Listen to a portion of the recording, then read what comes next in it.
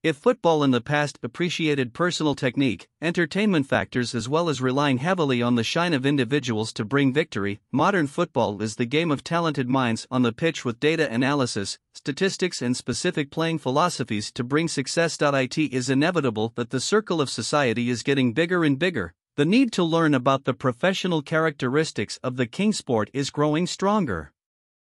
However, due to lifestyle conditions, not everyone can understand and grasp all the technical terms in football, as well as there are words that are difficult to explain. So, let ANZ Football bring you an article that describes almost full of technical terms about playing space and advanced tactics. 3 areas on the ballpark. Football used to be mainly divided into 3 areas: middle third, defensive third and attacking/final third. The middle third can be understood as the middle of the line, the most convenient place to control the ball, build play, and arrange ball deployment options. The final third and defensive third are basically the last third of the pitch. When a team plays, the defensive third is calculated from their goal to immediately after the middle third, also known as the defensive area. The final third is the area of attack just above the middle third. Goals scored or dangerous chances in the match were made almost entirely in the final third area, except for long shots from the middle of the field. In a football match, the final third of one team will be the defensive third of the other team and vice versa. 18 small spaces in the yard. If in the past football divided the football field into 3 areas, modern football is more tactical. Therefore, the stadium is now divided into 18 small spaces on the field. Each space represents a zone, aiming to arrange positions on the field and specifically control the role of those positions. Zone 14 is a very important place in a match because this is the space just before the 16m50 area. Any mistake of the defense in this area can cause dangerous consequences for the home team. Zone 14 in attack will correspond to Zone 5 in defense in the frame of reference. Half space. The only purpose of football is to score as many goals against the opponent as possible. The central area is the most likely place where you can score or pass the ball in all different directions: up, down, left, right and diagonal passes. However, this is also the most crowded place. And the defenders and the money on the opponent will not give you many chances. The 2 wing corridors may seem less cramped, but there are still downsides to the deployment option when you can only move the ball forward or backward or to the other side. And so half-space, the space between the wing and the middle corridor, was born. Half-space can be interpreted as a clear corridor.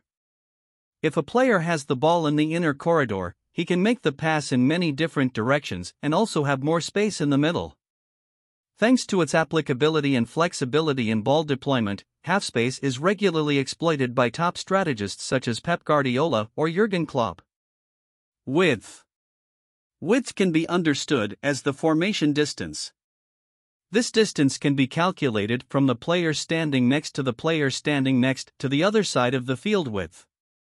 Teams that focus on positional play and positional control often use lineup stretches to open up gaps and take advantage of those gaps. Between the lines. Lines can be understood as lines in the formation: defensive line, midline, line of attack. Between the lines refers to the space between the lines, something that every team can take advantage of to disturb the opponent's squad as well as exploit the playing space. Build up. This is one of the most frequently used phrases in tactical analysis. Build-up can be understood as a series of actions to deploy the ball to the top according to the coach's posts. Similarly, build from the back means that a team deploys an attacking plan starting from a goalkeeper or a defender, who then passes the ball upwards to another midfielder, constantly in a state of ball control. The teams that often see this style of deployment are Pep Guardiola's Manchester City, or before that his Barcelona. Deep progressions, progressive passes and runs. This is a definition from the StatsBomb data analysis site. As this page explains, deep progression is passing, dribbling, and dragging the ball to the opponent's final third area of play in 90 minutes. Progression can be understood as developing the ball in depth or advancing the ball. An extended term for deep progression is progressive passes and runs. According to Opta data page, progressive passes and runs are calculated when a ball is passed or moved forward, helping to push the entire attacking block at least 10 m above the opponent's court. The difference is that Opta's ball transition definition does not refer to advancing the ball into the opponent's final third, while there is, but does not say how many meters of ball transition the ball is counted as a deep progression. Sequences.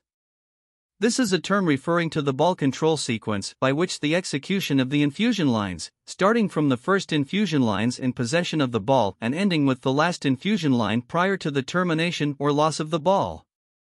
The ball control sequence can show a team playing a direct or controlled style of play. Aggressive pressing. Pressing means that the players must move actively to close, forcing the opponent to pass the damaged ball or lose the ball as quickly as possible. This is a more powerful variant of high pressing. Jurgen Klopp's Liverpool in previous seasons have played in this style. However, the fatal disadvantage is that the physical strength is quickly reduced and the frequency of injuries encountered is also increased. Transition. Transition is the state of transition from defense to attack and vice versa. Football at the moment is very fond of the quick transition style of play, switching states quickly. Jurgen Klopp's Liverpool is the biggest influence. This allows a team to play face-to-face at more speed, instead of spending a lot of time in deploying the ball and looking to stretch the opponent's squad to reveal spaces.